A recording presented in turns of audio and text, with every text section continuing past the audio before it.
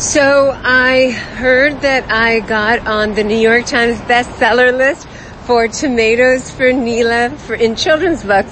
I am so over the moon. I have never made it to number 4 on the list. When I published my memoir, Love, Loss, and What We Ate, several years ago, I only managed to get on at number 8, and I didn't stay there very long, but I am so excited. And I want to thank everybody who has bought the book or read the book and sent me all kinds of videos and pictures. I really appreciate all of this support. It feels really good to know that a project that was born out of my love for Krishna and wanting her to know about vegetables and fruits and our seasons and Mother Nature and when things grow has now turned into a book where other families will be able to also have those conversations with their children about the environment, about why everyone in our food chain is important,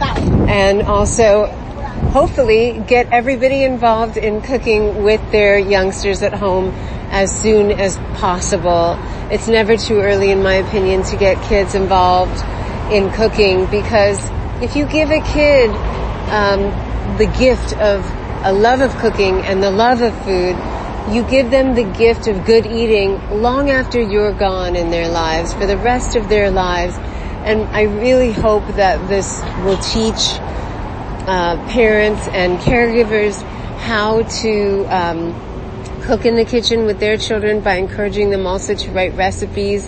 Recipes are such a great way to teach children about all of the academic skills they're learning anyway in school. It's a great way, a fun way to get them to practice fractions, spelling, organizational thought, giving clear instructions. It can be fun. I encourage all of you to buy a little notebook and make that a recipe book for the children in your lives. And you don't have to be a parent. You can be a neighbor, a grandparent, a babysitter, an uncle, to encourage kids to cook more.